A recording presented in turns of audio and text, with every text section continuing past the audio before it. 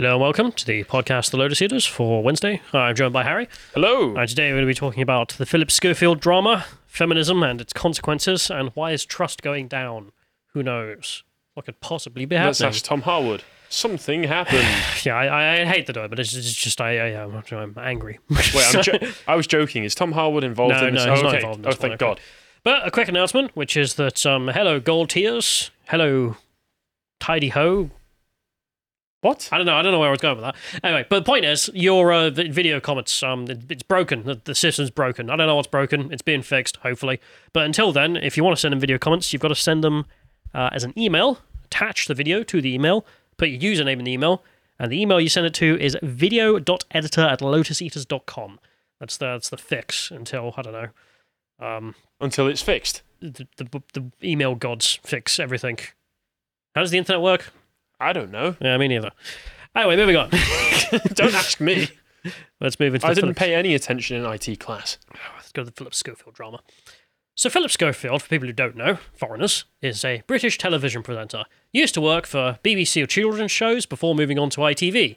And obviously there's been quite a bit of BBC presenters, especially the older ones, who have all been caught being paedophiles. It's one of the things that they're known for. Yeah, it's become the norm. It's why people don't like the BBC now, because every time you talk to them, you're just like... It's one of the reasons people don't like the BBC. The main one, I think. I mean, remember that time you guys have loads of pedos working for you, and you covered it up? And they're like, yes. I'm like, maybe you should quit your job. That's right now. Yeah, there's Probably. also allegations. Allegedly. To this day, obviously. And Philip Schofield is now under a magnifying glass of a lot of people suspecting he is a paedophile.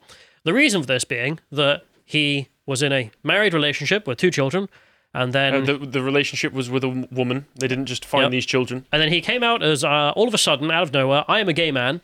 Don't ask me about who my boyfriend is. Rather suspiciously, he pulled a Kevin Spacey out of nowhere, unprompted. And the person he was apparently having an affair with, he says, is an unusual, but not illegal relationship.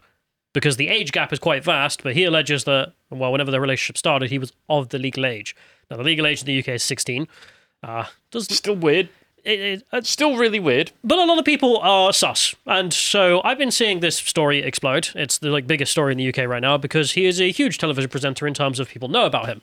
I mean, I've just got to say as well, I mentioned this right before we came live on air, but the most shocking thing for me when he did come out was learning that he was married to a woman and had 2 children, because I already thought he was gay. Because there is no... He's one of those guys you just look at, and even as a man with a terrible gaydar, I just clocked it immediately, like gay. I mean, he does almost fit the stereotype perfectly with his voice alone.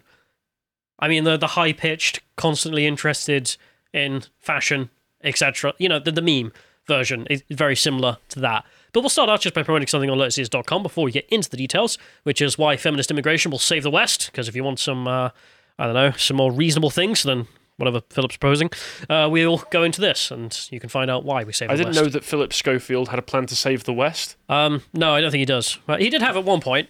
We'll get to that in a bit. So, we'll start off with the information. So, pictured here, Philip and wife and house they live in. Of course, Philip done quite well for himself, made a lot of money, being a television presenter, quite well known, did a book deal, some other stuff. He can afford a beard. What? A beard? Do you not know what that means? No. In the old Hollywood days, gay men getting married to women, the women with their beards. All right. Anyway. That's what they were called. So there we are. They're pictured for people who don't know him for some reason, and his wife. And then if we go to the next one, we can also see him at work, as he is, with Holly Willoughby, and the ITV runner, Matthew McGreevy. I'm just going to call Matthew or Matt from now on, because that last name is a bit hard for me, because McGreevy. I'm too ignorant. Anyway, but you can see here, bit weird that you would take a picture with the runner. Presumably they did it with everyone in the cast. No, just this one. Really? There's no other pictures of them with any of the other members of the production team? Apparently they had quite a bit of a weird relationship with the rest of the production team, according to Edmund Holmes. We'll get to that in a bit.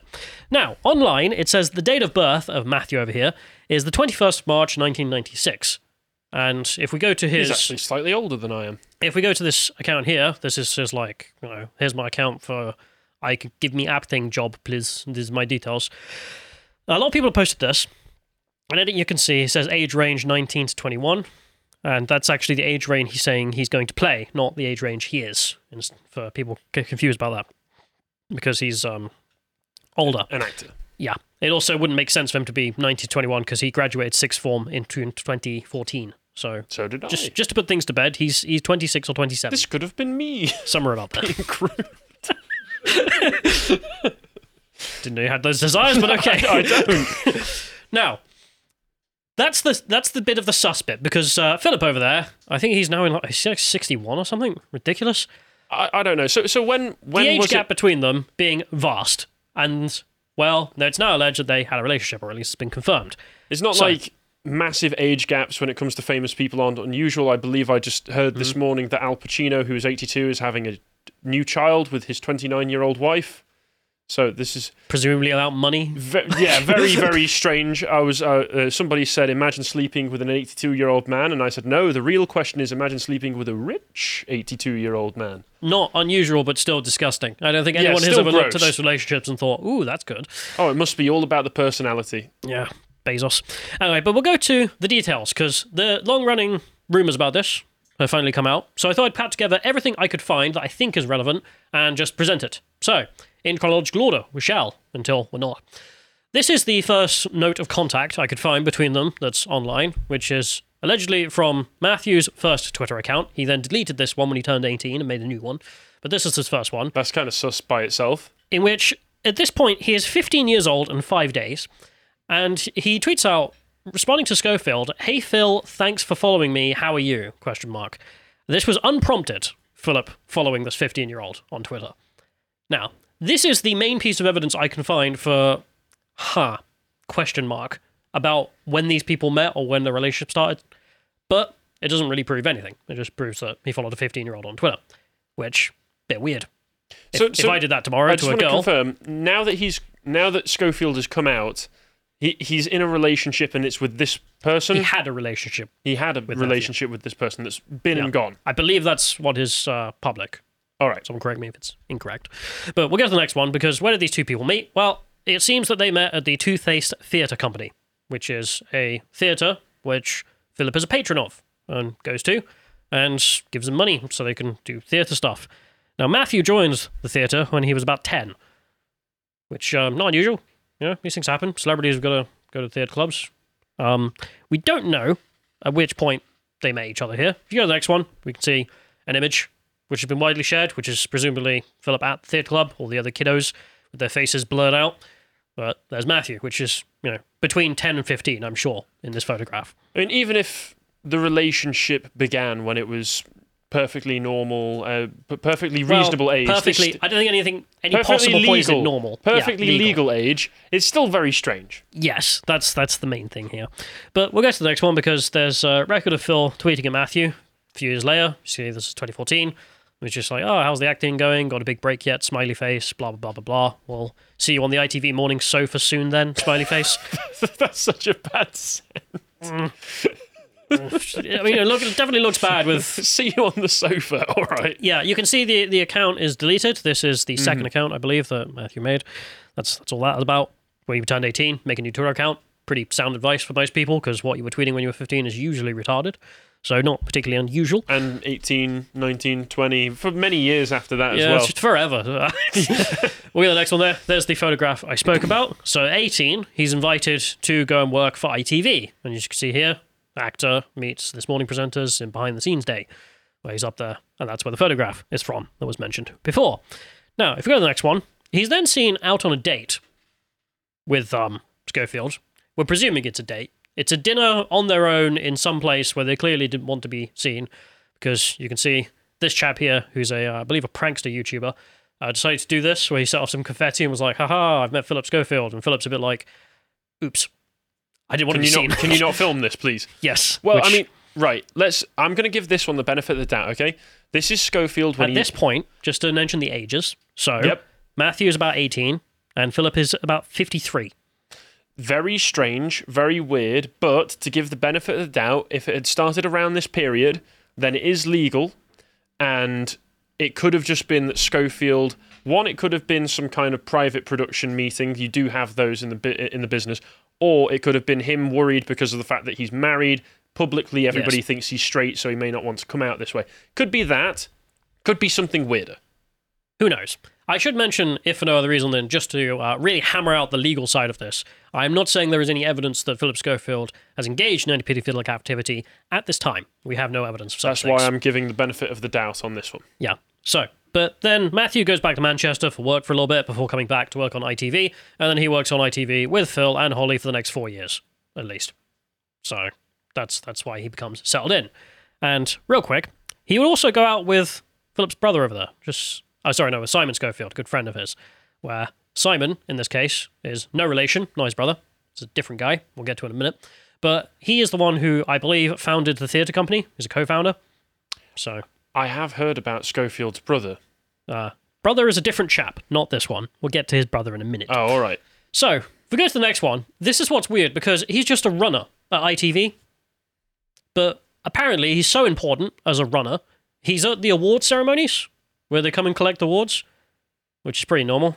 Well, you said that they were in a relationship for a while, so I assume this overlaps with all of that. Yeah, a lot of people have come out since and said there was always a taxi waiting for Matthew to go to Philip's house, or vice versa. He wasn't keeping it particularly subtle. Which is strange, to say the least, if you didn't think there was a relationship going on. So, there's that. Then Matthew is all of a sudden promoted to go and work on Loose Women, which, there's a weird promotion. Yep. So most people have taken that as the relationship went sour. All of a sudden, he's moved on. So he built connections through his relationship with Schofield, and then you're able to just do what you want. You know, you can be flexible with it. There's some arguments about whether or not he was promised a career with ITV, like becoming a presenter or something. This is all speculation, obviously, and therefore it was some kind of exchange your career for don't know. Don't know any evidence. Nothing like that has ever happened in the entertainment industry. Nope. Not once. I'm sure. Although we do know they had a relationship whilst he was getting moved up at ITV, but I'm sure there's nothing untoward about that. Right, so then the news came out all of a sudden, quite out of the blue, as if nobody knew. When the entertainment industry, when you're applying for the entertainment industry and they ask you, how flexible are you? It's a question with multiple meanings. Yeah, you can see the news here. Philip Schofield, support for ITV presenter after he comes out as gay. I'm gay, he said, all of a sudden, as if anyone join the Navy. Yeah. Number one, nobody in Britain gave a crap. You can see this is 2020. I mean, we all knew. No, but obviously you were. The big thing about this is, aside from his wife, we'll get back to that in a minute. Obviously, it was presented in the British press and by the elite as something courageous, brave, fantastic. Oh my God, he's a hero to all gays of Britain. Stunning who, and brave. Up until February 2020, have all been living in the closet, unable to come out. There's been nothing else. I mean, I think it was illegal up until February 6th, and then February 7th. Elton John had been running from the law for years. Yeah, no, it wasn't big. It was not some come out party in which everyone was surprised or like, oh my God, this is new in our culture. This was completely mundane, but for some reason, most of the, well, let's say television establishment made it a huge deal as if he was a hero. I mean, obviously the bravest part was leaving his wife and children behind. It's very brave whenever a man does that. No man does not get compliments for doing such a thing. No. So, quote, huge respect and admiration to our friend, Schofield, tweeted fellow ITV presenters Ant and Dec, sending you love, P, and your 3 lovely girls, which you've just left. You've just abandoned. Which, you've just kicked out on the side of the road. Bit tone deaf. Diarmuid O'Leary, David Williams, and James Corden also applauded him. That's David Williams. David Williams, sorry. Takes a lot of guts to do this, not least when you're a very public figure, and know it will all be dissected in a very public way, said Piers Morgan, sending my best wishes to Schofield and his family. Notorious owner of good takes, Piers Morgan. Yeah, I mean, just amazing every time. Just like, oh my God, you came out as gay. That's so brave. It's like, it's not really. I mean, if this was the 90s, sure, it isn't. Like, this is really mundane. And at the time, myself and a lot of other people found it very strange that for some reason the media was making this out like it was the 90s. And this is quite funny because even in the 90s, you had somebody like, you won't know them. There's a band called Judas Priest that you might have heard of because they were quite notorious. Supposedly, they put backwards messages in their songs to convince their fans to kill themselves because this was the best way to make money, is to get your audience to, top themselves. But he came out as gay in the 90s and everybody went, oh, Well, obviously you were. You got the entire band to dress up in leather like bikers, and you came out on motorbikes, and you looked really gay the whole time. My point being, at least you could argue there's some stigma back then. Yes, there was. It is illegal to say anything bad about Schofield because he's a homosexual, and it has been for about 15 years. Well, 20 years. 20 years, sorry. It's 2023, isn't it? God, it has been 23. 20 years. It's been illegal to even say such a thing. At least say something online. I don't know what... Like, it was unusual, is my point, to make such a big spectacle out of it. It's almost as if it was a distraction from something else, such as, cheating on your wife. So, if we go to the next one here, we can see Edmund Holmes, at the time, came out to congratulate him. He was on the show, hosting it, and then gave him a big old hug, made a tweet where he's like, proud of him, support him, his family and his sexuality. Not really sure how that works. Is that your keys in your pocket, Philip? Do you support his family and sexuality whilst, because of his new sexuality, he's leaving his wife? I don't know how that works, but whatever. They all they all know that when somebody does something like this, no matter their actual feelings on it, no matter the relationship they may have with the family, etc., they've all got to come and trot out and give the same the round of applause. How brave, how stunning of you. And of course, well, these people, at least people like Phil, are complete establishment, whatever the state wants, have it on TV. We saw this through COVID. They're non-questioning, they're just part of the machinery, not very interesting tobacco salesman, if you want, except they're not even actually the salesman, they're just kind of the guy flipping the board. But he had a few moments which were really not so PR-friendly. If we go to the next link here, we can see, of course, this big bad, oh, I remember probably the biggest one, was using his fame to skip the queue to go and see Her Majesty when she was dead, which was real bad because, of course, David Beckham waited 4 hours in the line with normal people and just spoke to them like a normal guy. Because no one's going to stab you or and also steal he did wallet. so with a face like he's... well, I know he was attending a funeral, but a face like a smacked arse. Look at it. Cheating on the Queen there. There we are. Cheating on the queue, I should say. And Holly Willoughby's guilty eyes there. Oh, God, we've been caught. So, then the next big bad thing for him PR-wise came out. His brother's a pedo. This we can say, because as you can see here, convicted. He's jailed for child abuse. Timothy Schofield was found guilty in April of 11 sexual offences involving a child between 2016 and 2019. I'm assuming, given the English legal system, like 2 weeks in jail, slap wrist, don't do it again. I don't know the details here because I think they're waiting to sentence him at the time this was written. But just I know what the English legal system is like when it comes to cases like this, and it's terrible. Do you want to know what he was doing? Following the verdict, the 54-year-old was sacked from his job as a civilian worker for Avon and Somerset Police. Great. The deets get worse, though, because, okay, your brother may be a nonce. That's disgusting. Can happen. Doesn't necessarily mean Philip is, of course. No, of course not. If we go to the Daily Mail, they have the deets. They say, on the 12th of September, 2021, he phoned his brother Philip, saying that his head was in a mess and could he come and see him. So this is before Philip's come out as gay, just to remind everyone. No, that's afterwards. If I get myself correct. That's a year and a half after. Yeah. The defendant is 7 years younger than Philip, and they had been not particularly close growing up. However, in December 2019, the defendant told his brother he was gay. It's just like, okay. The defendant here being, of course, the other brother. So in 2019, Timothy goes, Philip, I'm gay. And a year later, Philip comes out publicly and says, I'm gay. No, actually, about 2 months later. 2 months later, in fact. Yeah. According to Philip, the defendant travelled up that day, and he was extremely agitated.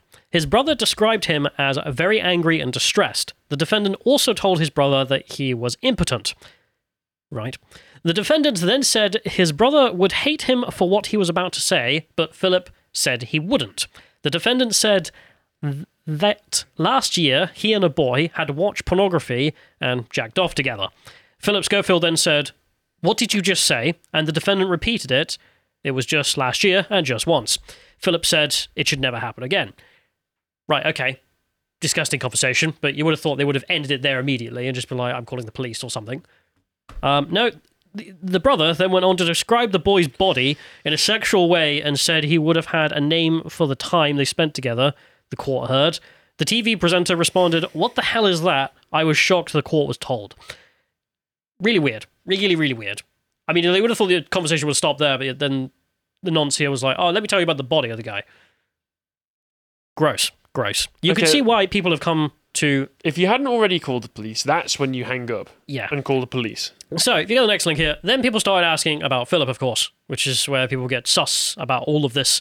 And, of course, it doesn't mean he's a paedophile just because his brother is convicted. Of course not. But you can see here, he came out and made a statement in which he said he admits he had an affair with young morning runner while he was still married. Host lied to cover up relationship with much younger man, but says it was not illegal. Okay. Now, this is where that's the drama explained, as far as I can get. All right. Here's the response. Because Edmund Holmes then decided to do a whole bunch of things. Now, getting back to him, because he's the only one who's gone sort of nuclear publicly. Just to be clear, I want to say, I think his name is Eamon. Eamon, sorry. I always just call him Edmund. 'Cause I don't know. I always call Holly Willoughby as well, but... Oh, well, there's a reason for that. That's a fair one. So he says here, he was lied to. One day, I will tell the story. We had no issue with him being gay, only support. What transpired took us for fools. The man told us complete lies, and we were, unfortunately, believing him. Interesting. He then decided to tweet out unprompted, the next one, where he says that 4 high members of ITV management knew that he was having an affair on his wife with a very young boy. Well, man, I should say, because he's of age. I mean, it at the says time they're doing it. never once took action to prevent him controlling or taking advantage of his position over young people. Now, once again, they basically already came out at the time in 2020 and stated, oh, we support you, we don't really care about your family because you're going to leave them, yada, yada, yada. So just having an affair with a man that hurts his wife and his relationship with his children seems to be something they supported at the time. This seems like they're coming out and reacting against something very different than what we've stated, that, you know, whatever went on with this Matthew McGreary boy seems to have been in a legal time frame. But more the point is just the deciding point here. I don't think the nonce angle is particularly... I haven't found any evidence for that at this time, except he followed this kid at 15. That doesn't mean he's a nonce. It's weird. It doesn't mean he's a nonce. But if any heterosexual had done this series of events, you wouldn't really get away with it. No, of course not. I mean, you wouldn't be able to say I'm gay, obviously, but even if you came out as bi, you've been cheating on your wife with an 18-year-old girl, you're 50. I don't think the network would have stood by you. I don't think all your presenters would have had a moment hugging you and being like, oh, they're there. And I don't think his wife would have been trotted out to say how proud she was of him as well, which... awkward. Imagine how horrifying that would be to come out and I'm so glad my husband is gay. I'm so glad he's leaving me and our children. Now, the deets of that, and why I don't feel too bad for the wife in this case, though, is because I read that he always said he was bisexual. So I don't know what their relationship was like, him and the wife, presumably having threesomes or something beforehand. I don't know. Speculation on my part. I have to put these images in my head. My point being, a lot of people are wondering, why is the wife not going mental about it? And it's like, maybe she could tell. Let's be honest. But we'll go to the next one. Also, maybe she knows that if she did go mental about it, she would be condemned by the media. Maybe. You can see Holly here put out a statement just being like, I was lied to. I asked Phil if he was having a relationship with the boy, and he said no. So I was lied to. Okay. If there wasn't something illegal going on, this is something that they all would have supported at the time. Why are they all coming out now and saying, like, oh, I can't believe it, they totally lied to me. So the so betrayed. Current situation is that it's a conversation about inappropriate relationships rather than an illegal one. All right. So, Philip put out a statement where he decided to put out, quote, I am free to say this. I hope you have noticed that it's all the same handful of people with a grudge against me or the show who seem to have the loudest voice. You mean your staff? I mean, like your former presenter friends. I mean, Edmund from earlier. Holly Willoughby, who you've had a working relationship with for over 10 years at this point. 20, I think. Yeah, something ridiculous. So we go, he also says, in all the years I worked there was no toxicity. Now, this isn't taken well by his friends. Of course, if you go to the next one there, you can see Edmund just being like, that's delusional. So Jesus Christ. That's his words. So then this guy decided to go and do an interview with GB News, so he spills the beans as much as he would, let's say. So you can see that, in which he comes out and basically just kind of just calls Philip a useless C-word.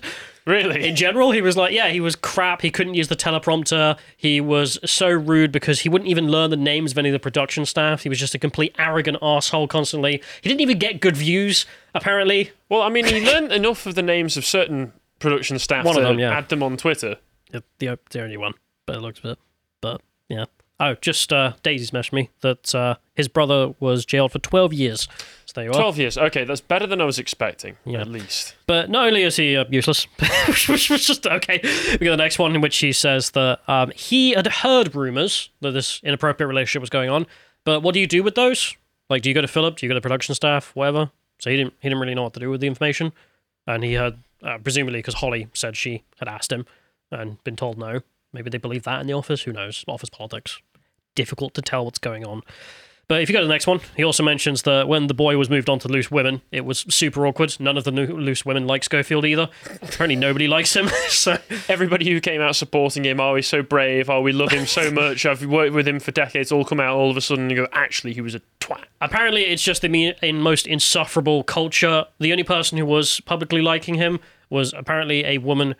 You know the type, if you ever go to a meeting where they're just sucking up to people who could advance their career? That's it. So that's his words. And then if he goes to the last one here, he mentions the entire TV industry in the UK is just full of abuse and covering up abuse. Not mentioning details. Oh, okay, that's interesting. But there's that. I mean, Eamon, if you really want to come out as a very brave person, then maybe names might be useful, speaking to a police officer, getting an investigation started, if there is evidence of it. He also mentions that he was kicked out immediately after Philip came out as gay. Oh, really? Just the next day they kicked him out of the show. So, presumably he's the only one who was going to say anything. I'm so shocked that the entertainment industry is full of backstabbers. If you go to the next link, we can see just where he says that it's full of abuse. So, there's that. Doesn't like people who don't toe the line, it's his words. So, definitely seemed like people knew there was an inappropriate relationship, for sure. Now, going back, though, a lot of people have been digging up evidence, which is grim. Grim, to say the least. You have this lady here who just asks, where was your wife when you were overindulging in Portuguese beverages? Because he was That's a hell of a euphemism. He was on holiday in Portugal posting pictures of himself and not his wife. Well, she was just not invited to the holiday. As you do. The next one is also a doctor who went out during the COVID situation to tell everyone that the vaccine 100% protects you against death or catching the virus. So not a doctor, just a stooge. But he's on here talking about how the runner is a gay stud. Which was, okay. You know. And that's one way to get it in the industry, isn't it? Now, everyone seems to ignore the thing that I found, which I deeply remembered because I found it weird at the time. Because we'll go to the next one. The Mirror reported on this back in the day. Philip once decided to have David Cameron on the show, and out of the blue decided to hand him a piece of paper with a list of alleged Tory paedophiles on it. In the middle of the show, unprompted, unscripted. Wait. When was this? This was a while back, 2012. As you can see there, if you go to the Mirror article, you can have it. After being handed the list, the Prime Minister warned that internet discussions of an alleged paedophile ring could degenerate into a witch hunt against people who are gay. That's an interesting connection that was just made out of nowhere. What an odd thing to say. I don't know why the Prime Minister said that. Yeah. For some reason. Maybe everyone on that list was just an innocent homosexual, I don't know. Policing and Criminal Justice Minister Damien Green said Schofield's actions were tasteless and silly, and an ITV spokesman demanded that an investigation was taken, and then they made them both apologise. What Philip, an absolutely bizarre thing to do. They both made them apologise for handing a list of alleged paedophiles to the Prime Minister. On television? Yes. For some reason, presumably, I mean, if we're going to talk kayfabe here, then presumably just to see what kind of reaction it would get. Oh, throw a wrench into this interview. Maybe. I mean, I don't think there's anything inappropriate about giving the Prime Minister a list of powerful pedos. I mean, who else do you give it to? Like the police? If they're powerful people, then the police aren't going to do anything. That's a good point. But whatever. It's very weird to me that the immediate response to this, because none of the names were mentioned, it was not libelous or anything of the sort, was cover it up, how dare you hand over a list of alleged paedophiles to the Prime Minister. Again, the machine's response to events is not the one I would have taken. I would have been like, I'm attending this guy's dinner party next week, this guy's the week after. I can't do anything with this. None of the names were made public ever, so we don't know. Great. And if we go to the next one here, we can see the media are as corrupt as expected. The chap here releasing that the Sunday editor Newton and CEO Brooks, who 3 years ago met with ITV's McCall, Lego and Gormley, a bunch of names who were involved. Who cares? Just random people who work in the machine. I'd assume ITV, McCall, Davina McCall, maybe. All these people agreed to drop hostile stories on Schofield. In return, ITV would give them more exclusives and keep advertising. No wonder Schofield's I'm gay story went to them.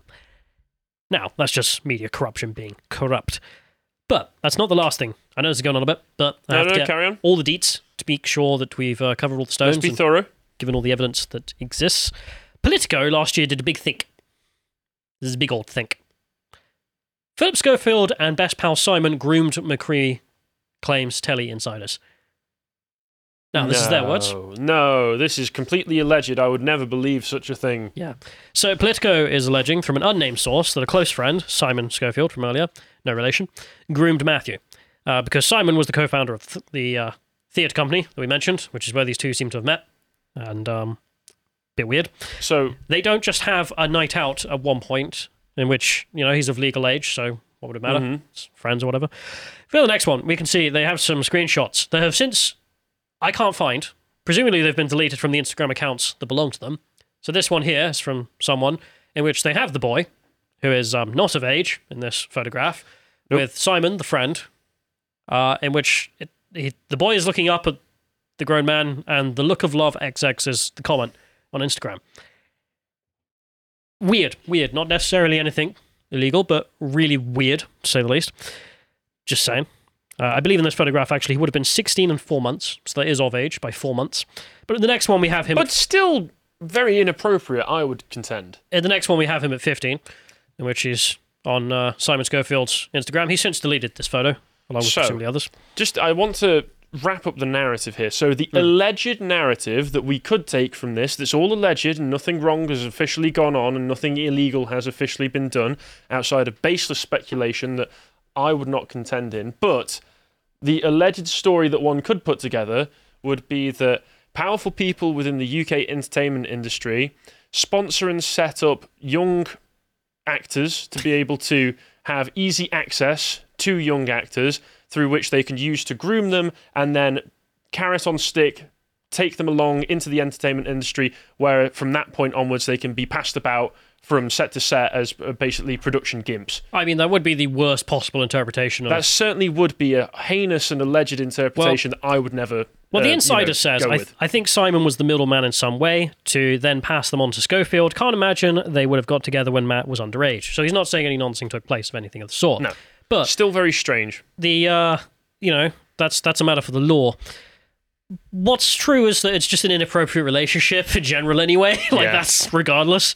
So 50-year-old shouldn't be getting with an 18-year-old. Weird. Like you say, don't do it.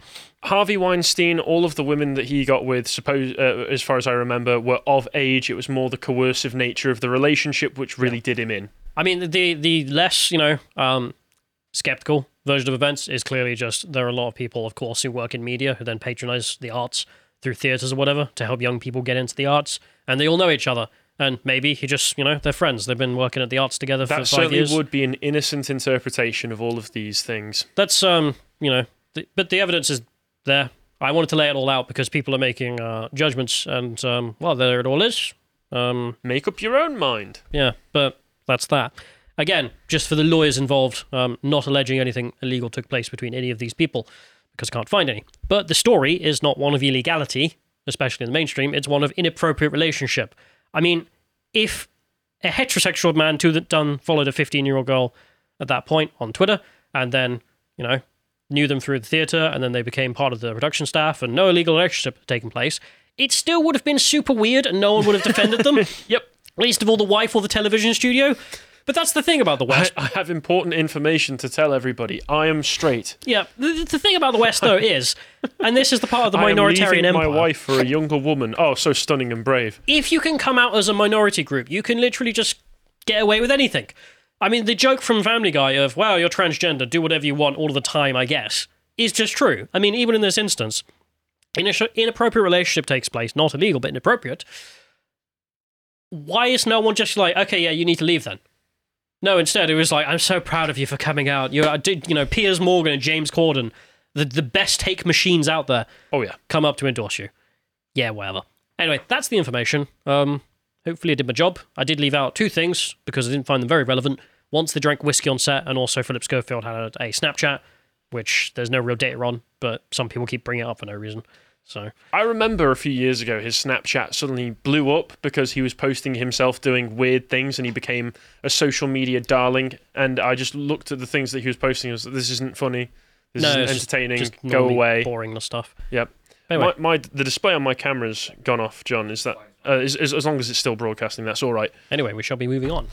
All right, so it's time to take a look at what anti-discrimination looks like, because anti-discrimination law is absolutely ridiculous and leads to people of protected characteristics getting massive payouts for stupid little things, and that's what we'll look at in this article, in this segment. And before I go further, promotion that we've got on the website, we've got a new video from Carl and Stelios where they talk about liberalism. The video is called Why Liberalism is a Universal Acid, and despite the title and the description, this is not a discussion that they are both agreeing on. It's more of a debate that Carl and Stelios are having on the concept of liberalism and classical liberalism in particular, where Carl is going against it and Stelios is arguing in favour of it. So it isn't just necessarily a discussion that they both agree on, it is a more contentious debate between the two of them. Well, I say contentious, friendly debate between the two of them, despite the death stares that they are throwing at each other. There was a weird moment where Stelios pulled off his slipper and started throwing them at Carl. Started beating him. Shouting glory to Iraq.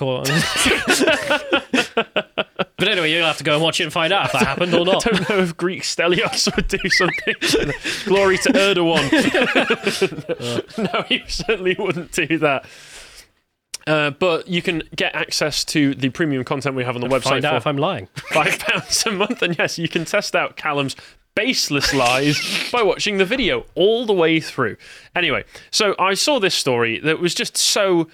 It just exemplified everything wrong with the US and the West in particular, with how it treats claims of allegations of racism, allegations of racial discrimination, and how it rewards people of protected characteristics for what I consider to be bad behavior, and awards them with millions of dollars. So this New York Times article came out and blew up, where she said Equinox, who are a gym company based in New York, fired her for being a black woman, and the jury agreed and gave her $11.25 million for it. Stunning and brave. Yes. Here we have the header Totally image, earned.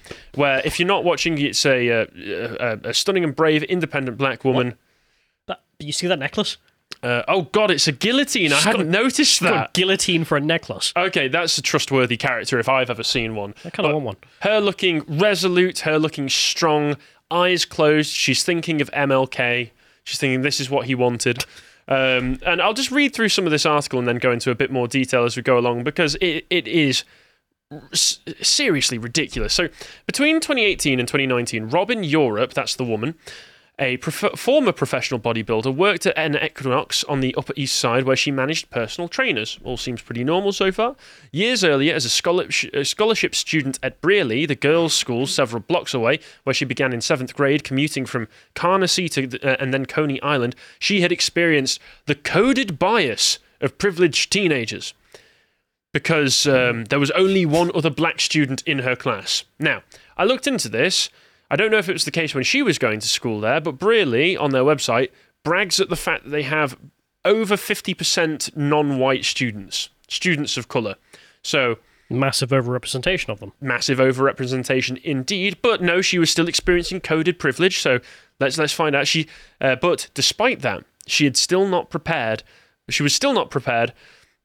for what she described as crass, unfiltered expressions of prejudice from male colleagues in an expensive gym, awash with the scent of eucalyptus oil, if not the base notes of enlightenment.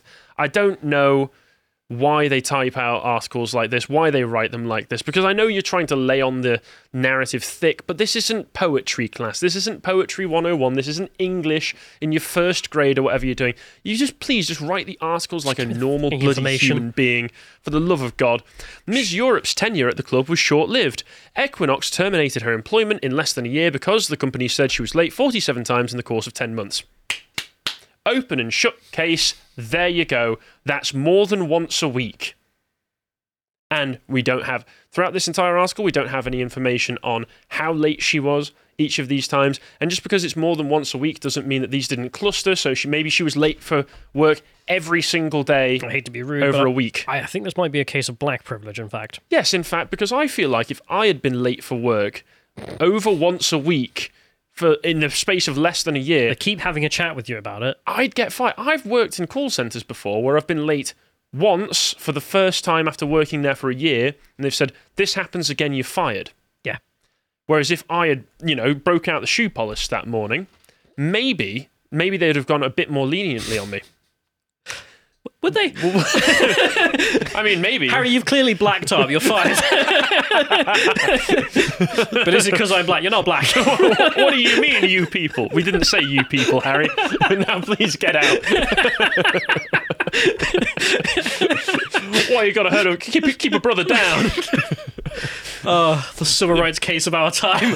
Harry versus Vodafone.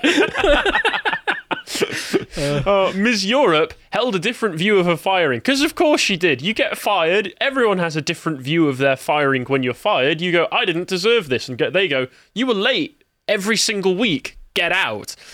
Believing that her lateness was merely a pretext for discrimination. Because of course it was. Because of course that's what they will say. People in protected classes can get away with whatever they want because they know if they get in trouble for it, they can literally just hire a legal team of progressives who will sue the company for it and win you millions of dollars, as happened here. She filed a lawsuit in a Manhattan federal court, arguing she'd been subjected to a hostile work environment and eventually let go because of her race and gender. Last week, a predominantly white jury of 5 women and 3 men agreed, delivering a verdict in a little over an hour. The next day, they awarded her $11.25 million in damages. And what kind of, 5 women, fine, they're going to be immediately more susceptible to this sort of thing. But it took less than a little over an hour. What would these men look like? I can imagine that they would be just finishing off their, soy milk lattes and such. They'd be overflowing with estrogen. I have a potential image of what I imagine these 3 men looked like. Have you seen this video going around? No, I haven't. You should describe it for people listening. So for those listening, it's a man with shall we say, dysgenic features, bright ginger hair, soy beard, soy glasses, soy nose, soy facial expression on his TikTok responding to a question, does your wife's boyfriend enjoy these videos? And you can see, and I've watched the video, this is entirely true, the captions say, so yes, to answer your question, my spouse's partner does enjoy these videos. Self-report, but these are the kinds of men that you can expect to see on a New York jury near you if you ever find yourself in trouble, or potentially suing a company for racial discrimination, in which case, good on you. You're going to get every single penny you asked for and probably an extra $10 million on top of it, because this is a man who is led by women. And these are the kinds that we can expect. But once again, let's go back to the article. $11.25 million. There's got to be some pretty harsh allegations of the kind of racial discrimination that was going on. Well, every day she was late, they did call her the N-word. And then burnt a cross in front of her.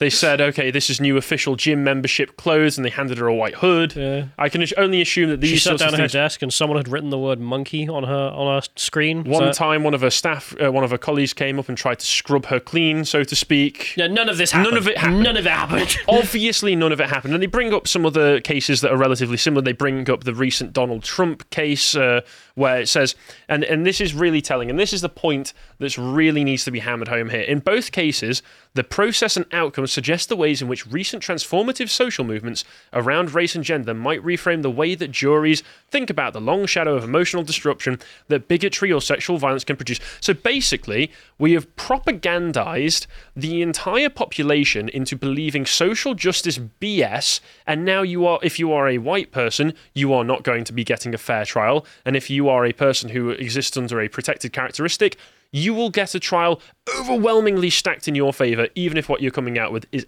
absolute nonsense. Because we just gave you a list of examples of actual racism, you could say, in a courtroom. And instead, they've come out with, what if we reprogram everyone, as you say? Yep. Because of the way that the affirmative action and discrimination laws exist and how they work, you can basically be sued for anything. And if you are, like I say, a member of a protected characteristic, if you get fired for anything, you can do the same thing, and you can come up with any old thing out of your back pocket. Oh, they looked at me, they gave me the side eye, and we'll see the examples. So, do you want to see? The company had a white presence. Yep. Do you want to hear the examples? Let's get to the examples. Sure. Let's see if they're anywhere near as bad as what we said. So, the case revolved in large part around allegations that a manager who reported to Ms. Europe, a middle-aged white man whom she described as insulated by his relationships with people above her, refused to accept her as his supervisor. Probably because you were late every single week and it made you seem like you were unfit to be a supervisor. Maybe, that's just my speculation. She claimed that he repeatedly delivered his vulgar takes on black female bodies, presumably meaning complimented women who went to the gym. Yeah, what does that mean? That could literally be him sitting there being like, God, I love black women. Oh, he did. We'll see why. Oh. We'll see that he did as well. But she's like, I'm not having that. Yep. He referred to non-white employees as lazy, which I assume means that he specifically named certain lazy staff members who happened to be non-white. I'm sure he didn't just go, God, all Mexicans are lazy, aren't they? No, he probably went, and Javier there is not working very hard. We should make him work a bit harder because he's being lazy. We should get on that. And also expressed the hope that he could get them fired. Well, managers just be like that sometimes, I'm sad to say. He also called one black co-worker autistic. That's not worth $11 million in damages. That's not even directed at you. That's directed at a different worker. God damn, I'm bankrupt. That's I know, right? In the early spring of 2019, the suit claimed he demanded that his boss wait outside the gym with him for a young black woman to leave a cafe where she worked so he could make a pass at her on the theory that he would better be better positioned with a black person standing next to him. Ms. Europe, according to the complaint, refused to be a racial pawn. So he wanted her to be a wingman? Basically, he asked her to wingman him, and she said, what, you racist or something? And he's like, she's literally black, though. It's like, I mean, seriously, this is not worth $11 million. And the accumulation of these incidents, she testified, made her time at Equinox so stressful. And I believe that these are all of the allegations. These are all of the allegations. These 4 allegations. Oh God, I'm dying of stress. Are enough to bring back to mean that her bulimia that she struggled with for much of her life worsened. Her physical illnesses got worse, and this is terrible. People who suffer bulimia, that's a terrible thing to suffer through. But it says, while working her condition was bad enough she began vomiting several times a day and started to throw up blood. She eventually had to enter a treatment program for eating disorders. I'm sorry, lady. You are a professional bodybuilder, and obviously this bulimia is probably a result of the kind of things that you've had to do with your diet to be able to get your body into peak physical condition so that you can, go to these bodybuilding competitions and display yourself there. But if, as a result of that, just these few things, this guy going, hey bro, can you wingman me for 5 minutes, has you vomiting blood, maybe you should speak to a therapist before you go back to work. Are you really fit for the workforce? If that's at the point at which you're there going to go, I'm dying? Yeah, I mean, obviously, I'm not trying to be unsympathetic here. This is a terrible thing to go through. I wouldn't wish this on anybody. But maybe the problem is with you. If you really can't... I am a surgeon. If you really can't handle a workplace like this without vomiting blood, maybe you should... I mean, she eventually did go to a treatment program, but maybe you should have done that first. And then we get on to her lawyers. All of them women at Crumilla, which describes itself as a feminist litigation firm, argued that their clients' complaints to male bosses went unheard. On the witness stand, she talked about an incident that left her feeling especially defeated. Oh yeah, this is the only other allegation as well. One evening in June 2019, she was in her office when she got a call from someone who dealt directly with members, a woman who was talking to a client who had specifically asked for a white trainer. She explained that requests like that exposed the company to liability and would need to be handled by a supervisor, whom she assumed would tell the client that that what he was asking for was inappropriate. She recounted how upset she had been over her co-worker's willingness to relay the request as though it would be good customer service to fulfill it. When she told her boss, he went ahead and let the client have a white trainer anyway. Okay. The reason I laugh is I currently get adverts, and they're like therapy adverts, in which the therapist is like, I specifically asked for black women therapists, and they'll provide it. Yeah, of course. That's the thing. If it had been somebody over the phone going, hey, can I have a specifically black trainer? No issue. No issues There whatsoever. would be no problem because it's the protected class. It's only if you say, I want somebody, if it's anything non-white, if I want an Asian trainer. Didn't you go to an all-female lawyer team for some feminist reason? Lawyer team? I find it unbearable how double-sided life is, but that's it's absolutely ridiculous. And this picture will haunt your nightmares. If you ever say hello to a woman the wrong way on the street, these are the people who will be handling the case. I mean, to be honest, the reason this terrifies me is not because these people are going to bankrupt you for saying hello. It's more because... Although they probably will do that. Will do that. But these people, I don't think, see the law as anything sacred. They just simply see it as a tool to get their way. It's you're pretty much bang on right there, as we'll get to later on. The article actually continues as well, saying, although he was reprimanded by a superior in writing a week later, so he provides the white trainer, gets in trouble for it, so she should be happy. Okay. That's basically what she was asking for. And according to a spokesman at Equinox, was fired 1 year after that. Ms. Europe happened to receive a second disciplinary warning for lateness on the same day that she had written an email bringing the issue to the attention of managers and people in human resources. 3 months later, she was fired. I'm sorry to break this to you, lady, but you can bring a problem to the attention of your supervisors while also still being late every single week and deserving being told off for that. Yeah, I mean, the conversation there is, were you late? Yes, and Ms. Europe never denied that she was often late for work, but her lawyers have presented... Good reason? No, and it doesn't say how late she was each time as well. I mean, late could mean anything from 5 minutes to, 3 hours. So who knows? And For some reason, she doesn't want to talk about that aspect. No, it's not mentioned in here because it might make her look bad. Not that the actual context makes her look good anyway. Her lawyers had presented juries with a chart indicating how many other people also failed to show up on time, though with relatively few consequences. Once again, no context for how often, how late they were. Was it once a week? I doubt it. In their motion to have the case re-evaluated, lawyers for Equinox did not dispute that the racially and sexually charged comments made by her subordinate had occurred, but maintained that they were too few to support claims of a hostile workplace, which sounds perfectly reasonable to me, as far as I'm concerned. Beyond that, they maintained that the emotional distress she suffered as a function of her time at the gym was not egregious enough, and just to show the kind of average IQ that the New York Times believes that they are working with their own readers, it just says a legal term. Egregious enough, a legal term, just in case you didn't know what egregious means. It's not just a legal term either, it's a word you can use outside of the courtroom, but okay. Just for the sub 90 IQ morons Lawyer, reading. A person who does law. I know. It wasn't egregious enough to warrant the amount of money the jury had recommended. In November, they give another example.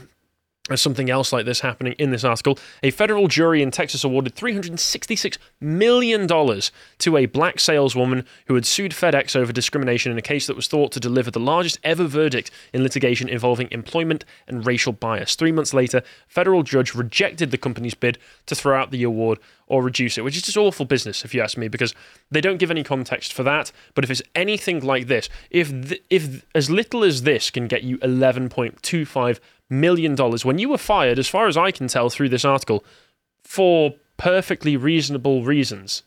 But that's the thing. Again, this is just a telling statement about the West. If you can accuse a company of something morally wrong, racism in the West, and even if it's not real, if there's just the threat of it becoming something you're associated with, they'll just throw money at you to go away because it's cheaper.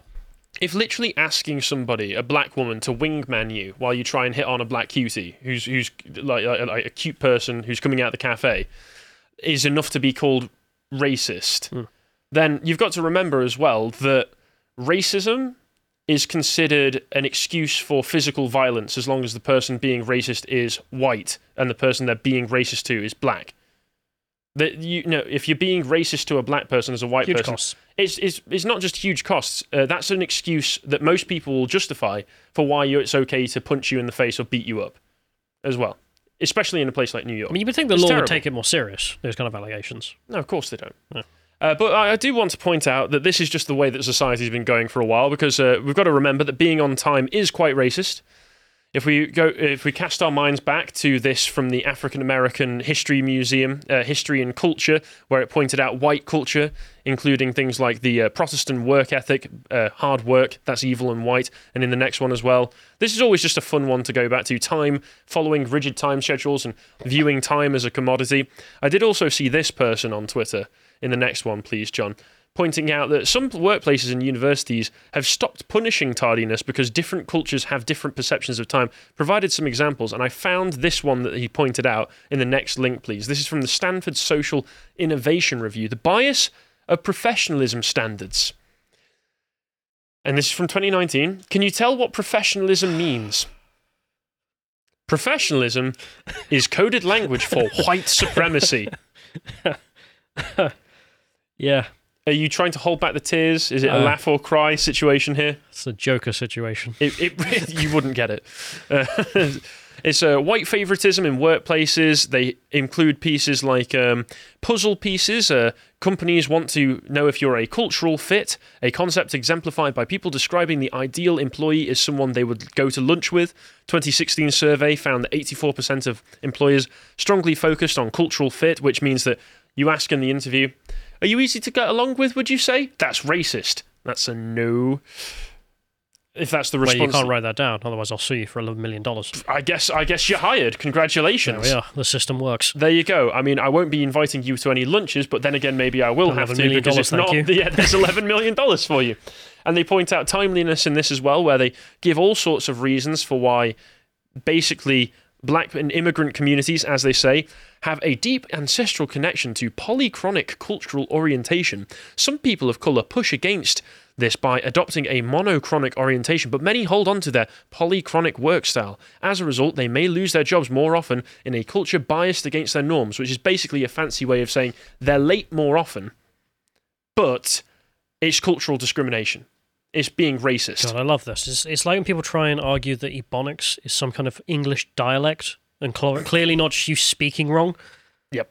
And this is why we need to start teaching people in school in Ebonics, which will not help them. You know, it's a real movement, right? No, I know. Yeah. I know. John McWhorter's talked about it quite a few times and basically just explained over and over again, this will not help people. If you teach them in Ebonics in school, it will just set them up for failure when they actually go into the real world where nobody else speaks in Ebonics outside of their neighbourhood.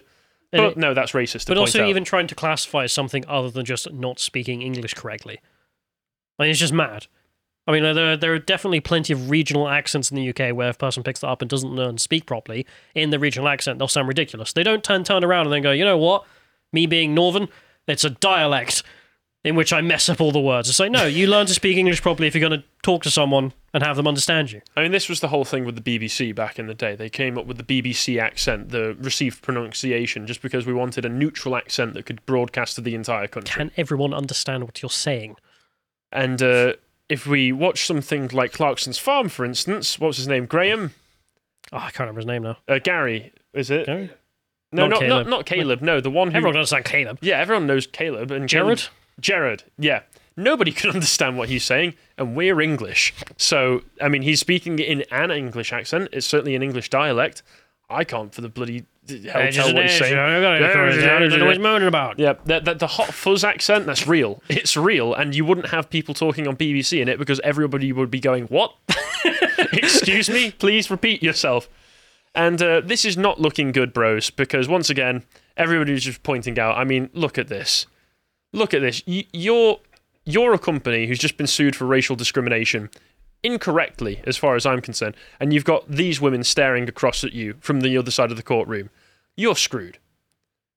You're absolutely screwed. And I decided to take a quick look.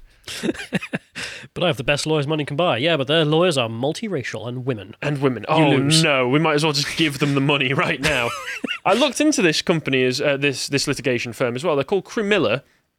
And this opening page, I will say, does not fill me with hope. I mean, that's... Finally, a law firm that gets it. Yeah, girl power. We're going to take down the patriarchy, girls. Bad formatting. Yes, it is. And they've got some things here. The way they talk about it is, as you would expect, very feminine. Emotions and stakes are high, and too often victims are forced to re-traumatize themselves by speaking to unempathetic, out-of-touch lawyers. So the lawyer shows up and goes, right, is the case legit? And they go, don't make me re-traumatize myself. I will say, some of the work that these people do does seem to be legit. They take on sexual harassment cases, rape cases, things that do seem legit. But at the same time, if they're putting those on the same level of severity as a case where I got fired for being late to work over and over and over again, but I think that'd be racism, though, you're kind of diminishing the more legitimate cases that you're taking on at the same time. We can either win you $1 million or some kind of reparations for being sexually assaulted by a superior, or we can win you $11 million because a guy asked you to maybe help wingman him. Money is money. Yep, money is money. And they carry on, sensitive issues require sensitive solutions. So we listen, we validate, we contextualize, we help find clarity, then we dive headfirst into getting you the justice you deserve. And the listening, validate, contextualize, finding clarity, these are like the main points that they do for their approach that they do. And they also say in one of the pages that I went on to, we're committed to fighting for, here's the big part, here's the most important part, social change. In the courts and in the streets. Learn what we're doing to make a positive difference in the community. So that's what it's all really about. The law isn't an altar on which you purify people who have done wrong and therefore purify society. It is something you use to change the world to your whims.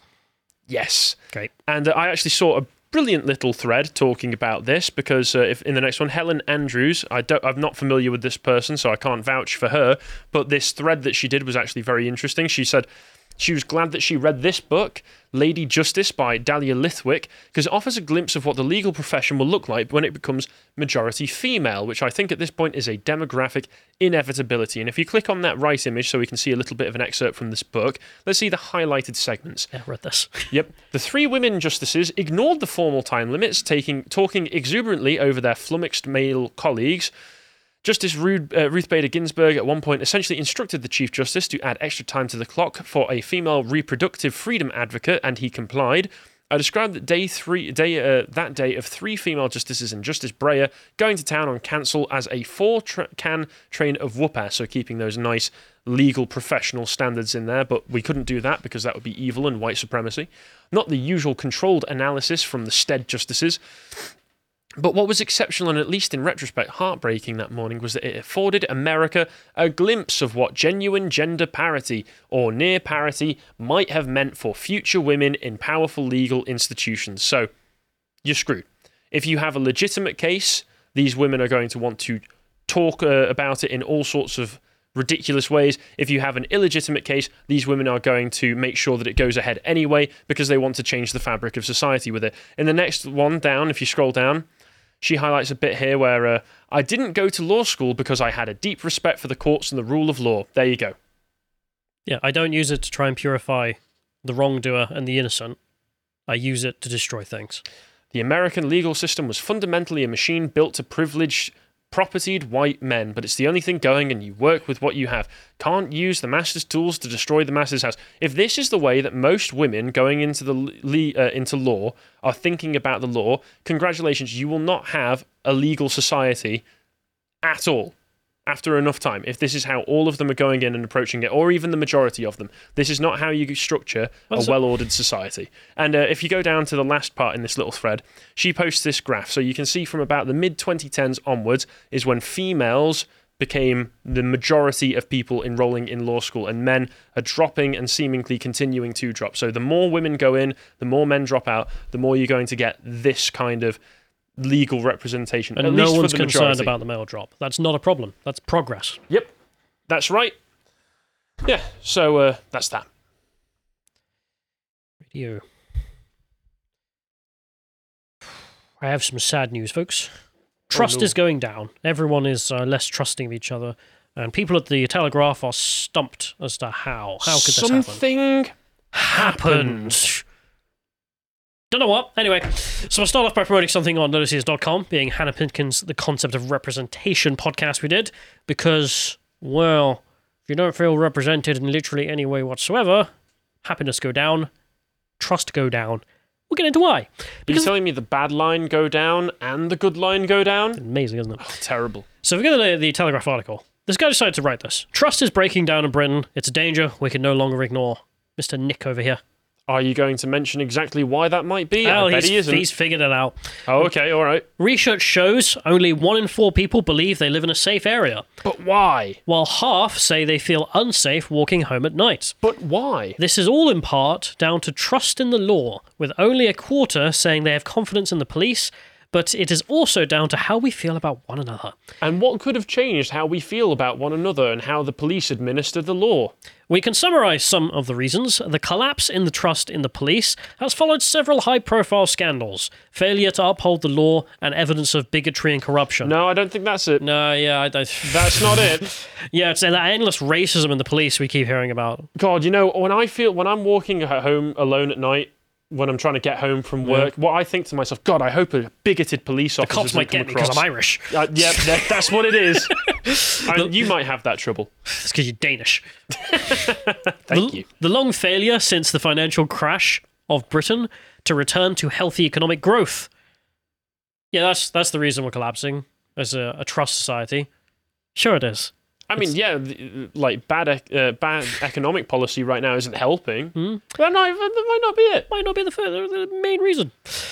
And the resulting fall in living standards, higher taxes, and struggling services, why are they struggling, makes people more guarded and less generous with what they have. Now, Japan has never recovered financially since 1995. But they're doing all right, though. For some reason, something didn't happen in the 1990s for them. Something didn't happen. And because something didn't happen, they have unbelievable high levels of trust, even though their economy is as crap as it's been for about 25 years.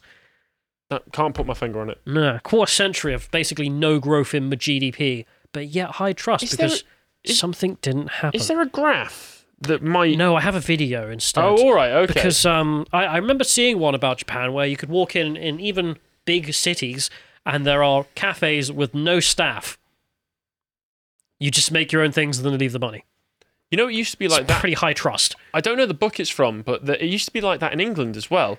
Literally, the banks used to work in such a way in England that they would just display the gold that they had on offer, not in a vault, just in the public, no protective glass, no security guards. Oh, you need it. And people would just go in, take a look at the gold, pass the gold around, and put it back. Well, anyway, there's someone who's made a video representation of the United States versus Norway in this regard, just to demonstrate why trust might be going down in the West. So we have a chap here in Norway who was showing you multiple stores in which there are no staff, not even security guards. Yep. You just go and buy the stuff, leave it, no problems. And we have some other chaps here who are eating for free in Walmart. But, I mean, don't you feel bad for that guy on the left? I don't know. I feel like the culture on the right is far superior. That's where I want to live. Look at how much he's not been enriched. He's miserable, I'm sure. It's terrible. We'll go back to Nick, though, because the author of that article is getting to me. He's born in Birmingham in the 1980s, chief of staff for Theresa May. He was also there for the Birmingham Trojan horse scandal. Do you remember what that was? No, I don't remember what that one was. It turns out for decades, Islamists have been introducing Islamist ideas into the local schools. And these majority Muslim schools, because of course they're all ghettoized, were no longer teaching what the rest of the students were being taught in the country, but instead were just being taught Islamism. Sounds like Birmingham to me. Yeah. So a local group... You mean there was a time before Islamist Birmingham? Well, there was a group that held Trojan Horse or Trojan Hoax event in Birmingham, and he wrote to them to say, stop that, it makes you look like terrorists. And they went, look like? And it turned out the whole thing was true, obviously. There were teachers saying homosexuality deserves death. There were sex-segregated classes. The students were polled, and they had literally no knowledge of any other religion except Islam, which is not legal, for the obvious reason. And also, some schools made the students study outside whilst the Ofsted inspectors were there because they didn't want the Ofsted inspectors talking to the students, which is a beautiful sign of everything working. You know, I think Roger Scruton might have mentioned this in one of his books where he points out there was a teacher who called all of this out and got fired for it. My point being, powerful elitist over here who should know. I mean, if there's anyone who should know quite what might be destroying trust in Britain, he still isn't able to figure it out. I'm going to make a big for him, and we'll just get the next graph up so people can take a look at the graph. Still pains me. I don't know if you noticed, I couldn't be bothered to actually accurately do the last point. I just used paint. Just went, there you go. Yeah, there you go. It's just a big line. The line goes up. Tom Harwood happy. Yeah. No idea, I guess, though. But I thought we'd just check in with some supporters of this line. People Immigration who love this to line. the moon. Literally, it is going to the moon. And people who love it going to the moon, should we check in with them? Well, Jess over here did some interviews with a bunch of members of the public, and their conclusion was that mass immigration is a punishment. Oh, okay. Oh, that's all. Well, it should hurt. Get used to it. And I'm supposed to trust somebody who goes out in public with an awful mullet and elf ears and tells me I deserve to be punished because, I don't know, British Empire. I never actually read anything in history class.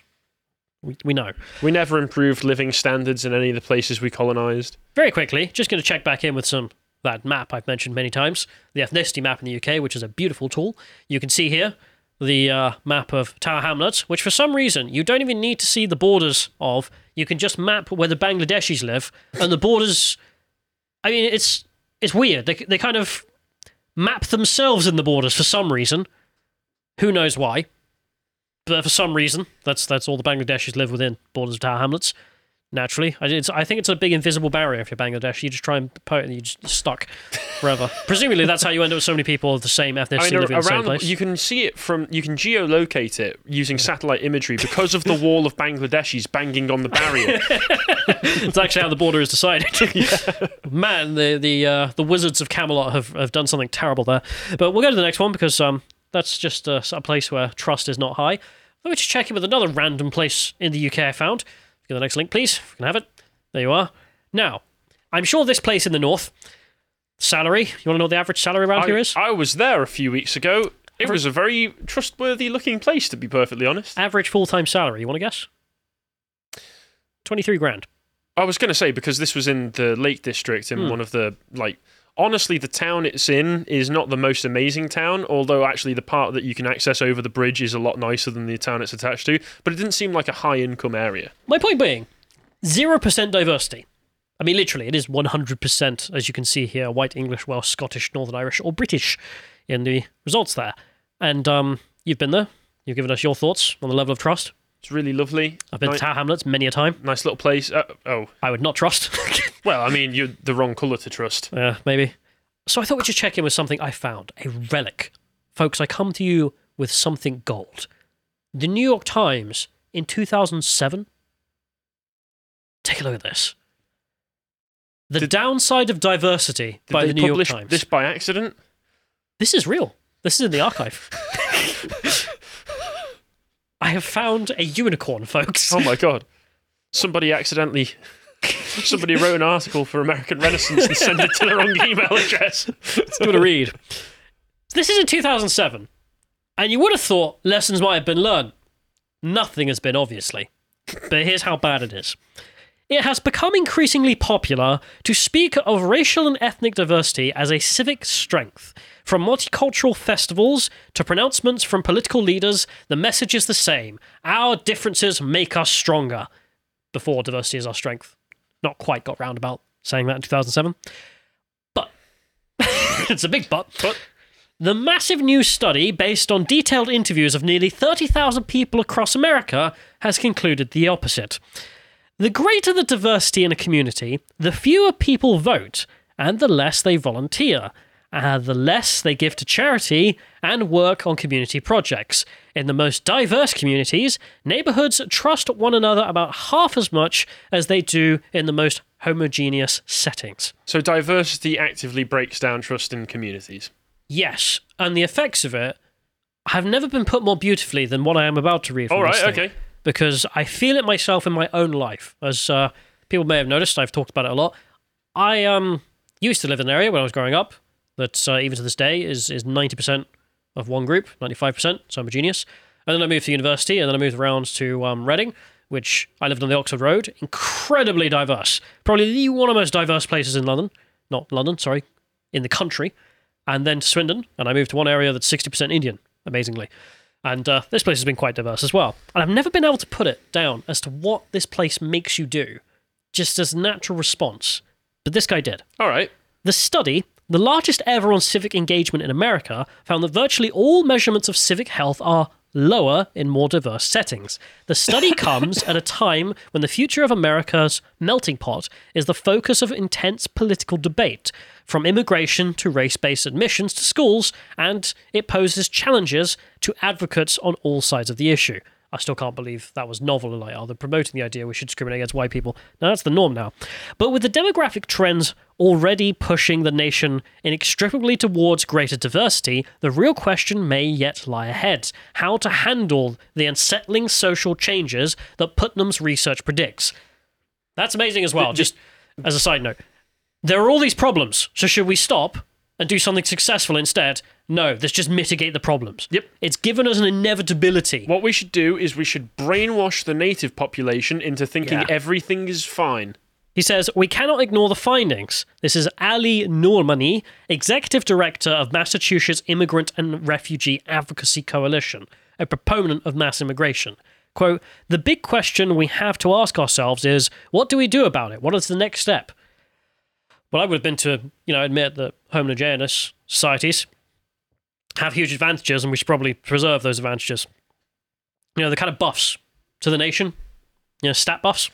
Well, this seems to me to be an article that's mainly addressed at, it's an article by managers for managers. Like you say, the managed decline. This is an article that the plebs weren't really supposed to pay much attention to. It's not for visionaries. It's not for visionaries who are like, okay, well, there's the truth, there's the falsity, let's move on to the truth. Instead, it is how do we manage the mess up we've caused? The managed decline, as you say. And part of what we're talking about here as well, when we say that this is brainwashing the public into just thinking it's okay. Part of that is changing the idea of the past. So when you hear phrases like the melting pot, somebody will try and tell you, oh, the melting pot was always part of the vision of America. No, it wasn't. Yep. America only opened its borders to more diverse immigration, shall we say, in 1965 with the Nationality and Immigration It's not even diverse. If you have a look at a map of which country do immigrants to this state come from, you'll notice there's a plethora right up until about the 2000s when it just all becomes Mexican for the next 20 years. Oh, yeah. Amazing. Anyway, the study is part of a fascinating new portrait of diversity emerging from recent scholarship. Diversity, it shows, makes us uncomfortable, but discomfort, it turns out, isn't always a bad thing. Oh, great. I felt my life getting worse. Unease with differences helps explain why teams of engineers from different cultural backgrounds may ideally be suited to solve a specific vexing problem.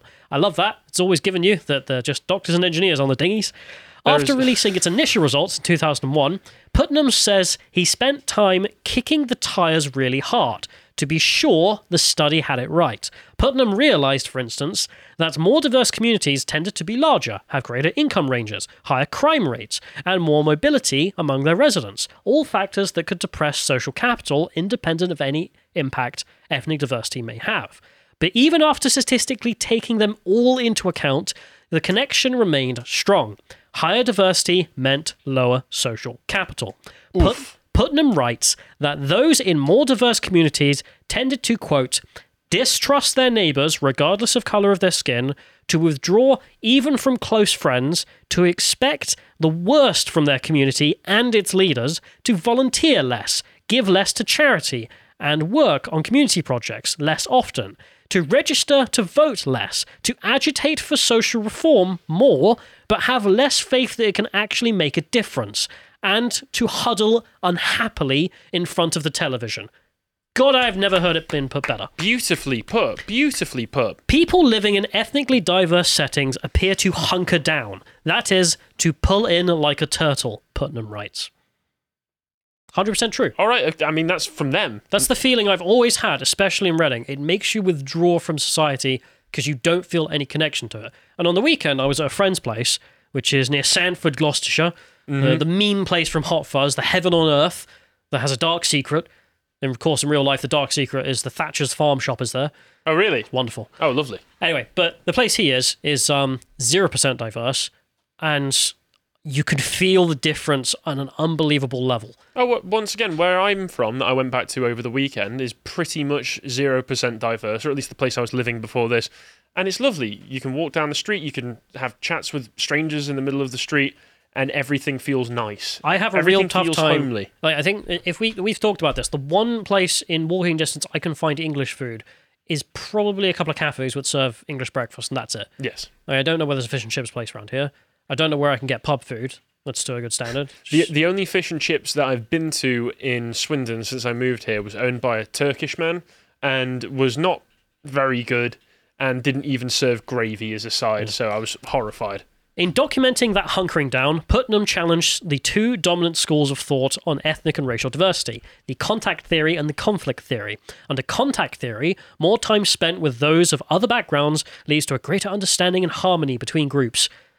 Now, someone put to me the other day that when you meet people who have travelled the world, you assume that they would have enlightened ideas. The perspective that everyone's basically the same.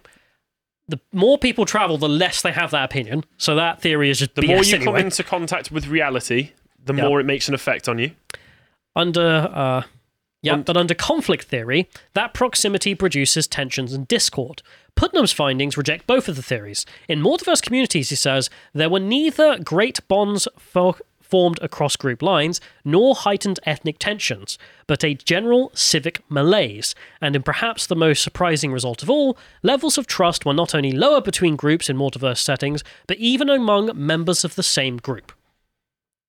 Again, I felt that myself. I've never been able to put it into words properly. This guy did in 2007. It's important to point this out as well, that this research is basically illegal now, because there was a recent statement from the Biden White House saying that if scientific journals conducted research that came out with, I forget the exact wording, basically non-pro-diverse conclusions from the research, you wouldn't get funding for it. If you were doing any sort of research that wasn't going to explicitly say, and this is why diversity is a good thing with the results, then you're not going to do it. And it's pretty much the same in the UK as well. These sorts of results were useful in the mid-2000s because the managers went, we've created this problem, how do we solve this problem? Now they've gone, we can't solve this problem, so we'll just make the research illegal. You could have done the crossroads and didn't bother. So we'll end this off, we'll run out of complete time. But last thing here, just a quick frack from the UK, if we can go to the next link, please, which is from Matthew Goodwin. Quote, the claim that Brexit Britain is attracting the best and brightest is undermined by the fact that migrants are more likely than Brits to rely on social housing. This is free housing from the government, so my tax money. And then while British families are being forced to leave London, 40% of the rising number of sub-Saharan Africans who are living in London are now living in social housing in the capital. And the thing that amazes me about that is, I mean, it's so hard for someone outside of London to try and earn enough that they can even move to live there. Never mind then just climb the social ladder that is the place. But if you're a sub-Saharan African who comes to the UK, there's a 40% chance you just get it for free. You just get some free housing the government stole off us. It is actual madness. Have you seen the dark buildings in Johannesburg in South Africa? You mean the ones with no lighting and stuff? Yeah, where it's basically just an open-air toilet. Yeah. The type of place. I imagine that a lot of buildings in London will end up like that after this is all done. Presumably, because, well, I'll end it off there, because I don't know what to say. It's amazing that was in the New York Times at that time, and I'm amazed that guy managed to put in words like a feeling I've had that I've never been able to explain properly. Let's go to the video comments. James Lindsay's takes have been pretty interesting lately. I sense a lot of frustration and maybe a bit of fear. In my opinion, he's afraid of Christians getting a large degree of political power, and I would agree Western Christians as a group aren't the most politically savvy actors. However, they do have access to metaphysical buttons that mobilize people in a way that facts and logic are incapable of. I also think that James might be losing the plot in terms of usefulness. It is one thing to study snakes forever, but if you want to actually warn against snakes, you don't have to understand it completely. Just know that you be able to communicate that you can't trust it. And right now the wokesters have such a bad track record. If you want to know what a snake is, look at what a snake does. On that, I don't want to come across as too harsh here, but I agree that Lindsay doesn't want conservative Christians to be able to make any sort of political difference. He wants to neutralise conservative Christians as a political faction because he just dislikes Christianity in the first place. If you actually look at old tweets that he's done, he said back in 2015, before he became the hoax guy, he was big on the leftist atheists community. He was writing books in that. And I do just think that James Lindsay recently has come out and basically said, I know that I've got a big right-wing audience. He's doing what the old anti-SJWs did back when they decided they didn't want to be anti-SJW anymore, when they realised their entire audience was right-wing, and they go, hold up, I don't like right-wingers. I'm not right-wing. I've moved to LA now. Yes, I've moved to LA now. He's doing the same thing. He's decided to try and burn the bridges with his right-wing audience. He's trying to scare them into inactivity. And I do think part of it is because of the fact, like you say, he has studied snakes for a long time. He's studied the left. He has written about their works. And if the right-wing actually does anything about it, then that's his source of income completely gone, because if the left aren't in charge, he can't write books about how the left are terrible. And also, even in his books, he always explained how his biggest fear was not what the leftists were doing. It's not about, I'm not that scared about transing kids or anything. It's about the potential of a right-wing backlash, because God forbid countries decide to, grow a spine, support their own nationality, and do something about it. That's what he's always said. I've got nothing to say because I just don't follow him. That's fair. Good, next one. My review of Tears of the Kingdom has dropped, so go and check it out at cscooper.com.au/rumble. You're going to love it. Oh, Seriously, it will convince you to go buy a Switch and get the game. But Breath of the Wild first. Breath of the Wild first. Seriously. It's so much better. I used to have a Frodo sword when I was younger. Little plastic one. Yeah, so did I. Here we go, blue. I had the same one. Exact same one. Did it, when you hit it, did it also make the shing noise? Yeah, we had the same one. Also, if I do end up getting a Switch, do I have to, like, take a photo with it when I'm... Yeah, I think that's a requirement. Is that what they do? Before they actually let you actually take it, they go, all right, we're going to get the camera out before we give you the receipt. I guess I'll have to make a sacrifice then. On to the comments. So, Philip Schofield, Taffy Duck says, hands up, who thinks the inappropriate relationship is the tip of the iceberg? Allegedly. No, you're allowed to have your honest opinion. That's also exempt from libel law. Yeah, John's pointing out, if that's part of it, if I get a Switch, I also have to let somebody screw my wife. While I sit in the corner watching, crying. No, actually, just playing the Switch. Yeah. So I'm just trying to make sure which ones I can actually say. I'm sorry. I just want to, like, letter M is for magnifying glass. Says, see you on the sofa, Harvey Weinstein, probably. The Unbreakable Litany says, anyone found guilty of aiding or abetting or associating with pedos can... No, I can't read that. Joan of Arc says, as far as I'm concerned, if you cheat on your spouse, you deserve whatever dragging you get. Yeah, I mean, I did... that's the thing where I'm a bit like, I don't know, because... Like, he says he's bi, go with his wife. I have a feeling she probably didn't not benefit from that. If you get my drift. Because she didn't seem too annoyed by the end of it. I've become a ball of fury for a moment when Alex Ogle has said, don't worry, Harry. Despite your common age with Matthew McGreevy, it could never have been you. Even nonces won't groom you. I'm not ginger. I am not ginger. This is dirty blonde, okay? The sun is brightening it up ever so slightly, ever so slowly. When my hair was a lot longer, it was a lot clearer that it was very blonde, all right? Okay, I'm not ginger. Just want to clear that up here. If you think I'm ginger... Still wouldn't groom you. Thank you. I appreciate that. All right, let's go to the next list. Yeah, all right. Shaker Silver says, it is ironically these anti-discrimination laws being applied that creates discrimination through special treatment and unequal treatment in the law. It certainly doesn't help. I agree with you there. Much in the same way that the alleged comprehensive liberal has to violate and undermine the rights of individuals if they perceive there to be injustice due to the voluntary choices of these individuals.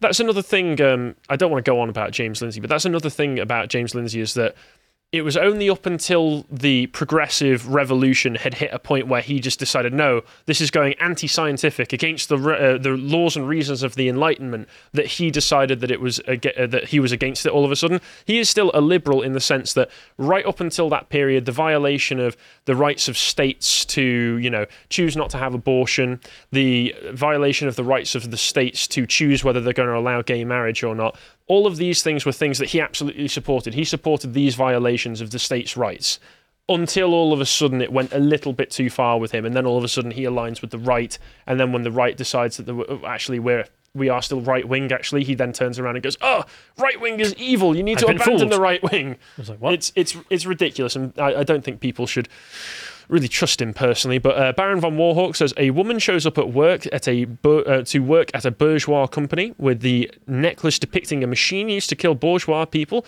and then wonders why she had a toxic relationship with her bourgeois bosses. Certified big brain woman moment. Yes.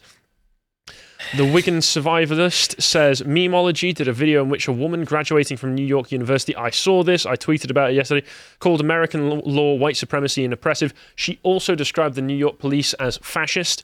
What is ironic is that she was Muslim. Peak idiocracy. Yes, she doesn't know anything about her own religion's or country's history, I'm sure. Screwtape Lasers, it's no accident the jury was predominantly white. The prosecutors looked for white guilt during jury selection.